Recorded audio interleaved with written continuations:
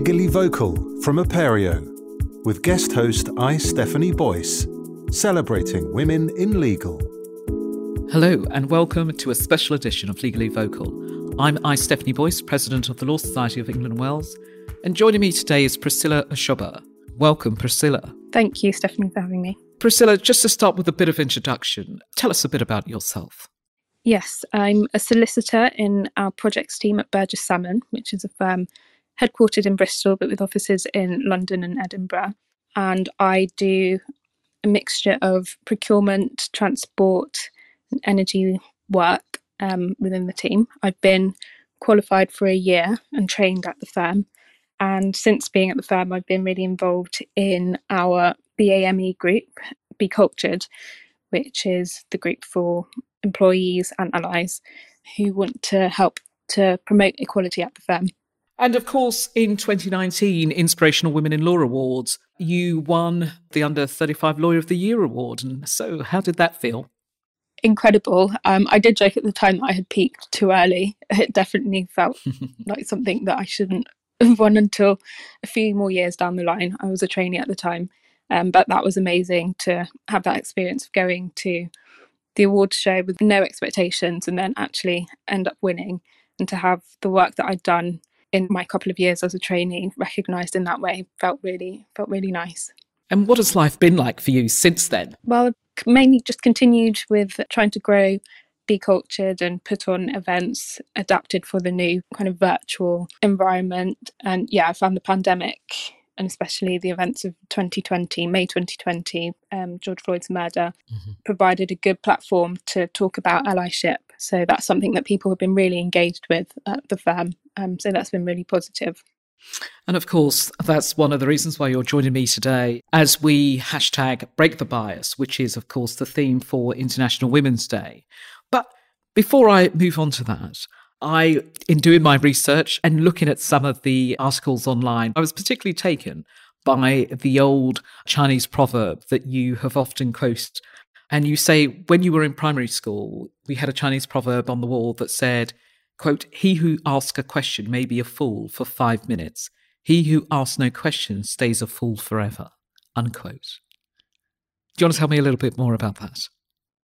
Yes. I think this is definitely something that I'm still working on, but I think coming into the legal profession, there's an expectation that you're going to be very good, and I know I did place an expectation on myself to kind of have all the answers and be excellent from day one. And I think in an industry full of high achievers, we often will have those sorts of expectations of ourselves, but the only way to get there is by asking questions when we need to, and that's something that I'm constantly reminding myself of. Although I may feel silly asking questions, if I ask the question, I'll get the answer, and then I'll know the answer.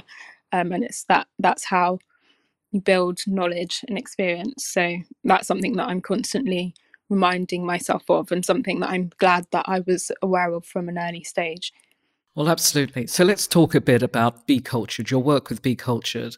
And of course, thinking about International Women's Day as we approach it, celebrate it, advocate and discuss the issues, the inequalities that still exist, where we still fight for a diverse, equitable and inclusive world. So just thinking about some of the things you've done with Be Cultured, have you observed any barriers and biases against women in the legal industry? And if so, what initiatives have you seen that you think work well that will enable us to overcome those biases and barriers? I think some of the barriers faced by women in the legal industry tend to be caused by the billable hours model that we work to, and the focus on getting as many billable hours as possible. And of course it's a generalisation, but women often take on most of the child caring or homekeeping responsibilities within a home. So they are disproportionately affected by when they have to work later and by the focus on billable hours. I think that's something that the pandemic has hopefully alleviated somewhat because of the newfound acceptance of flexible working patterns, but it is something that still kind of disproportionately affects women. And then I think another thing is negative stereotypes about women, or just biases. So things like women not being as assertive or competitive, and not recognizing the ways that women project confidence, which may be different to how men project confidence. So I know for me personally, I've had comments that I'm not projecting confidence always from men. And how does that make you feel when you're being told that? It's hard to hear that, because I generally don't feel unconfident. I generally feel like I am quite confident. And just because I am quieter doesn't mean that I'm any less confident than someone whose personality type is just such that they talk a lot more and are a lot more bubbly. And I think that sort of thing I've heard a lot as comments to women in law firms, friends and colleagues.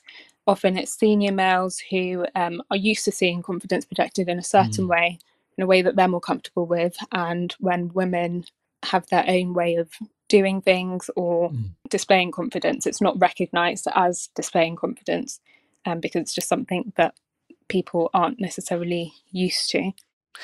It's a funny world, isn't it? Because if you are a woman and potentially come across as overconfident, too confident, that can be an issue, a barrier. And from what you're saying is that, you know, from some of the comments that you have been directed towards you, is that, you know, that also is perceived as a potential barrier because you're perhaps not exhibiting confidence, enough confidence, or what somebody, the person making those comments, likes to think is their version of confidence. Yeah. I mean, it's fair to say that men at all levels of the profession should use their power and influence afforded to them to champion change. But if I share with you, there was a recent survey done. So the Women's Business Council estimated that fairer treatment for women in the workplace could add over 150 billion to GDP by 2030. And in a global context, a well-renowned marketing body report found that narrowing the gender gap could add between 12 and $28 trillion to the global GDP. Does that surprise you? I think the scale of those figures is incredible. And it makes total sense that there is so much untapped potential because of these biases against women. So yeah, I'd say I'm not surprised. I guess it's stark to hear the figures, but I'm not surprised.